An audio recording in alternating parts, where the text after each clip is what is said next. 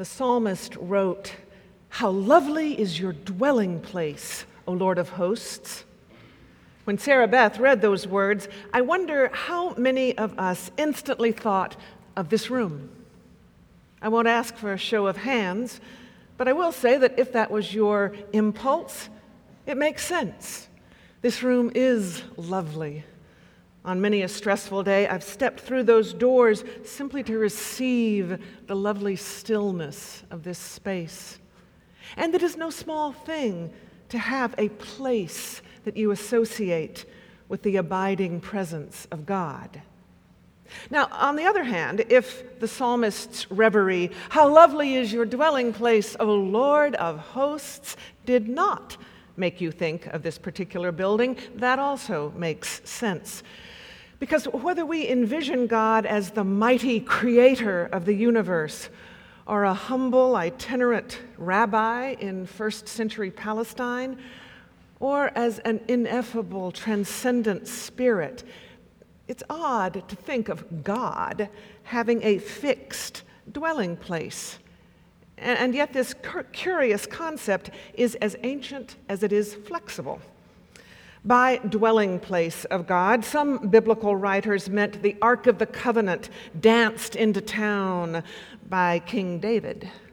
Now, lots of other authors had in mind the magnificent Jerusalem temple built by King Solomon atop Mount Zion.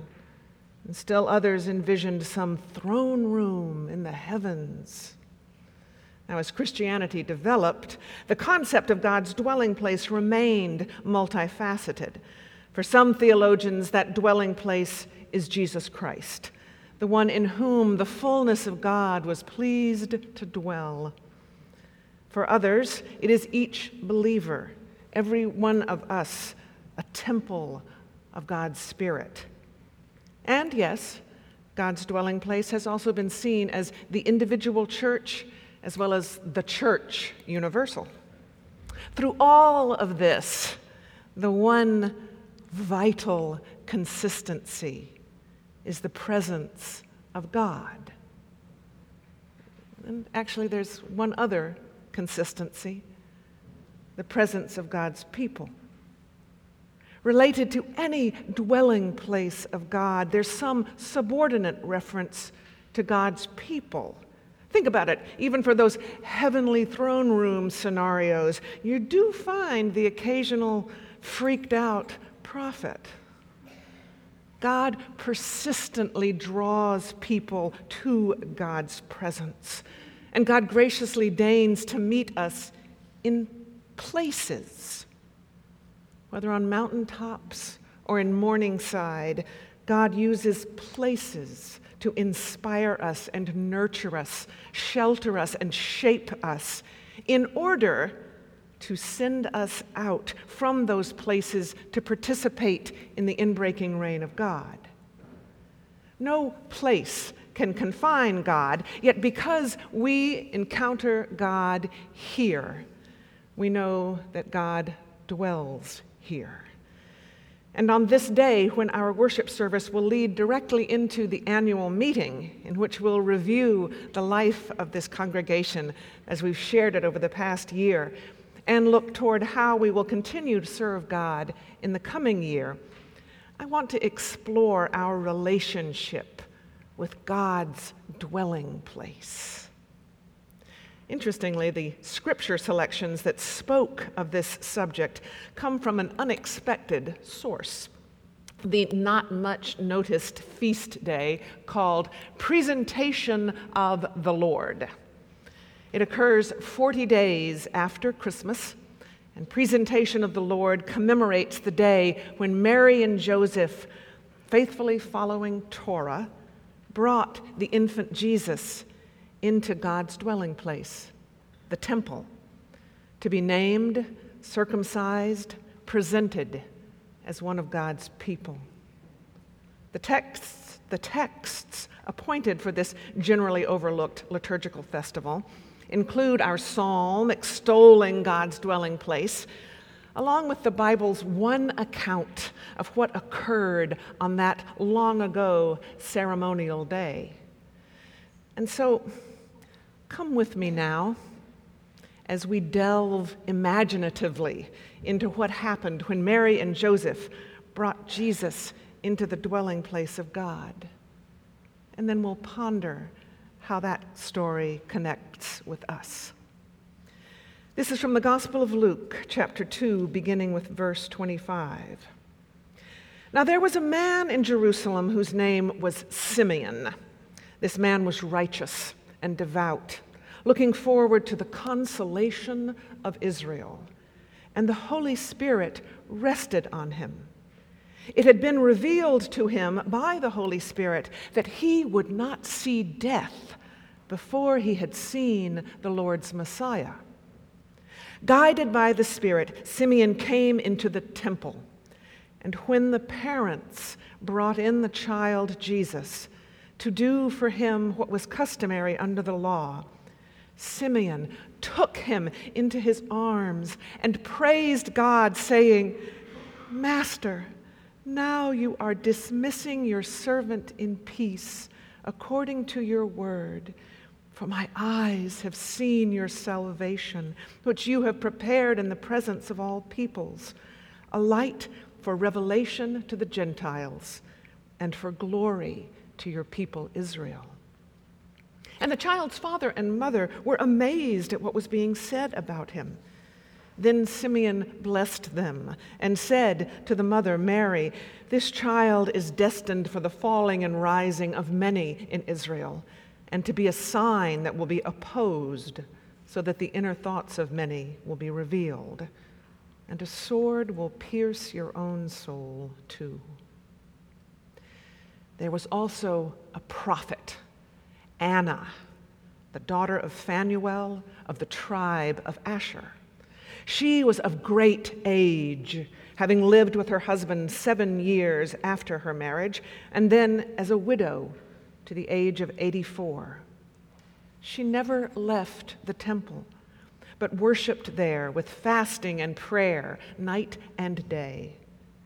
At that moment, she came and began to praise God and to speak about the child to all who were looking for the redemption of Jerusalem. This too is the word of God for the people of God. Thanks be to God. Anna is that person who knows all the stuff. The person who knows where the spare key is, when we last sang some particular psalm, which parts of the sanctuary are warmest in the winter. Anna is as much a fixture of the place as the candlesticks are. Few folks can remember when Anna first came to town, maybe 15 years old and newly married to a man who knows how old. Of the tribe of Asher, Anna had been pulled from her ancestral home near the coast, some of the richest farmland in all of Palestine. Surely she was lonely. Maybe she was bored. And lonely and bored can be a risky combination in a teenager. But Anna eased her homesickness by seeking out a place where she could serve God. She came here as a bride and then stayed here as a widow. Where else could she go? Since her husband had no brother, there was nobody else to marry her off to. Her dowry was gone, but God always welcomed her. And so it was to God's dwelling place that she came to find her purpose. You know her, inconspicuously doing whatever needs to be done, unpretentiously ministering to others in her church home. And her 24/7 devotion to God has given her a new identity. Anna is a prophet. God's word comes to her as she fasts and prays. And so when she sees Simeon, another person upon whom God's Spirit rests, when Anna sees Simeon enter the temple, striding through those doors as if on a mission from God, Anna knows. She knows that this place that has sheltered her, body, mind, and soul, now shelters the Holy One who offers shelter to us all. Anna moves more quickly than she has moved in decades, joy radiating from her as she realizes she is suddenly in the presence of the Messiah, the one who is closer to God than even Moses was. Amidst the flood of praise spilling from her lips, Anna gives thanks that Moses was right when he prophesied to the tribe of Asher, "Your strength will equal your days." Anna has been granted strength that has brought her through tens of thousands of days to this day of days when she welcomes the Holy Child into the dwelling place that is his own house.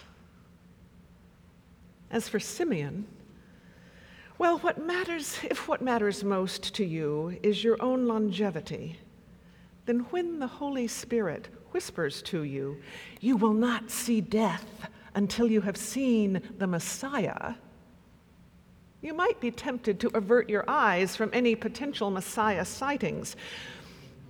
Not Simeon. Simeon is looking. He's heard about the Messiah all his life, but all he's seen with his Messiah-attuned eyes are signs of the Messiah. Signs that keep Simeon hopeful, keep him looking. Where there's smoke, there's fire. Where there's a promise from God, there will be fulfillment from God. Years ago, they say, while studying sacred scripture, Simeon came across Isaiah's words, "Comfort, O comfort, console my people, says your God. Speak tenderly to Jerusalem."